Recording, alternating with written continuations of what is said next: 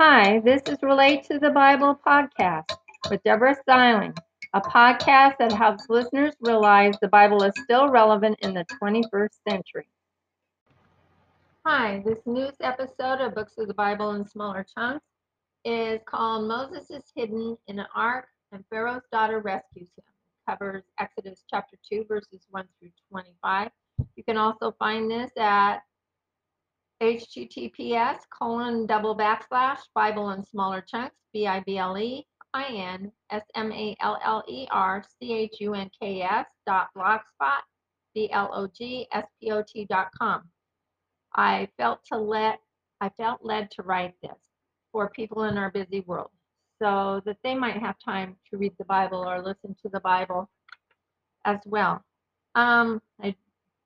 But in doing so, I'm ever mindful of Revelation chapter 22, verses 18 through 19, where you're not to add to or take away from anything in the Bible.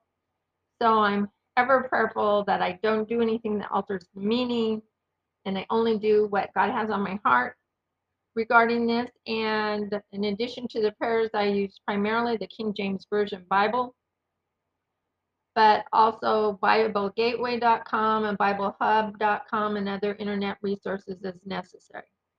I also felt led to put the books of the Bible into a table format. So there's somewhere between 2 to 6 lines of text, not sentences, just lines of text. I mean, include sentences, of course, but not that many sentences within each one.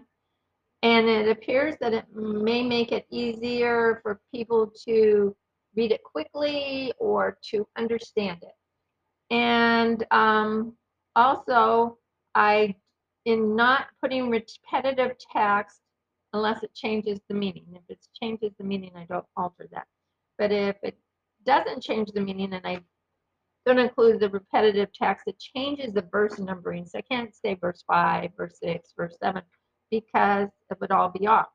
And so instead, I do like I've told you today, where I am covering Exodus chapter 2, verses 1 through 25. So you know the vast majority of the pertinent things God had on my heart to include are there.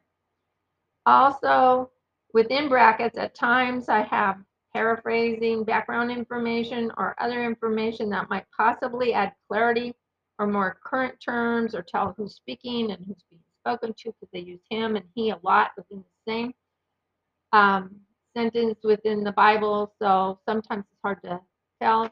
I will sometimes say within brackets if I think it's significant. Sometimes I think it's significant and it isn't all that significant. So sometimes I do, sometimes I don't, but if I think it's significant, I'll most often try to stay within brackets. Also, I sometimes condense, combine, or compress similar words. I have put a star when it's foretelling. Of course, you can't see it if there's a star. I will tell you if there's a star. When it's foretelling something in the future or talking of a future event. And the words of Jesus are in red. Okay, Moses is hidden in an ark and Pharaoh's daughter rescues him. A man of the house of Levi married a daughter of a Levite, and she conceived and bore a healthy, beautiful son and hid him for 3 months. And you know they're speaking of Moses. When she could no longer hide him, his mother took an ark of bulrushes, that's like reeds and all, and dabbed it inside and out with slime and pitch to keep the water tight. To keep it, I have within brackets, to keep it watertight. That's an explanation why they dabbed it with slime and pitch. She put the child in and laid it in the, within brackets I have, reed by the river's edge. And his sister watched from a distance to know what would happen to him. The Pharaoh's daughter came to bathe in the river, and her maidens walked along the side of the river. When she saw the ark among the reeds, she sent her maid to get it. When she opened it, she saw the child and the baby and wept, and she had compassion on him and said, "This is one of the Hebrews' children." Then the baby's sister asked Pharaoh's daughter, "Shall I go and call a nurse of the Hebrew women so that she may nurse the child for you?" She, which is the Pharaoh's daughter, told his sister, "Go get one." The maid called the child's mother, which is the daughter of the mother, but the Pharaoh's daughter doesn't know that. The Pharaoh's daughter said to her, "Take this child away and nurse him for me, and I will pay you your wages." The woman took the child and nursed him, and the child grew until she brought him to the Pharaoh's daughter, and he became her son. She named him Moses because she drew him out of the water. When Moses was grown, he went to see his brethren and saw their burdens. He saw an Egyptian beating a Hebrew, one of his brethren. After looking both ways and seeing no one was looking, Moses killed the Egyptian and hid him in the sand.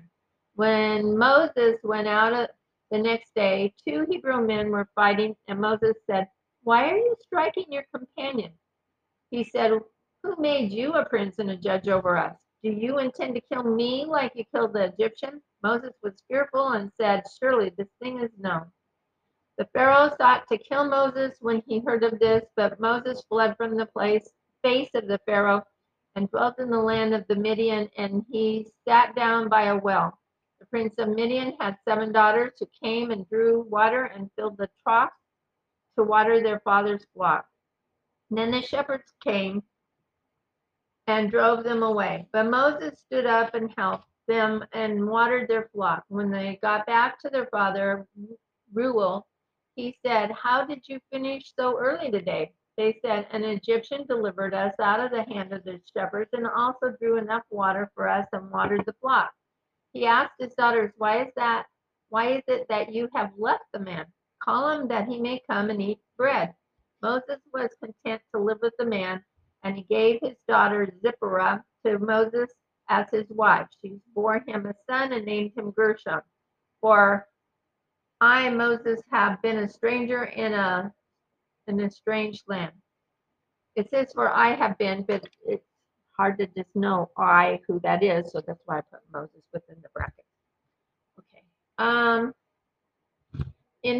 In time, the king of Egypt died, and the children of Israel groaned and cried out because of their bondage. God heard their groaning, and God remembered his covenant with Abraham, Isaac, and Jacob. And the Lord God looked upon the children of Israel and took notice of it.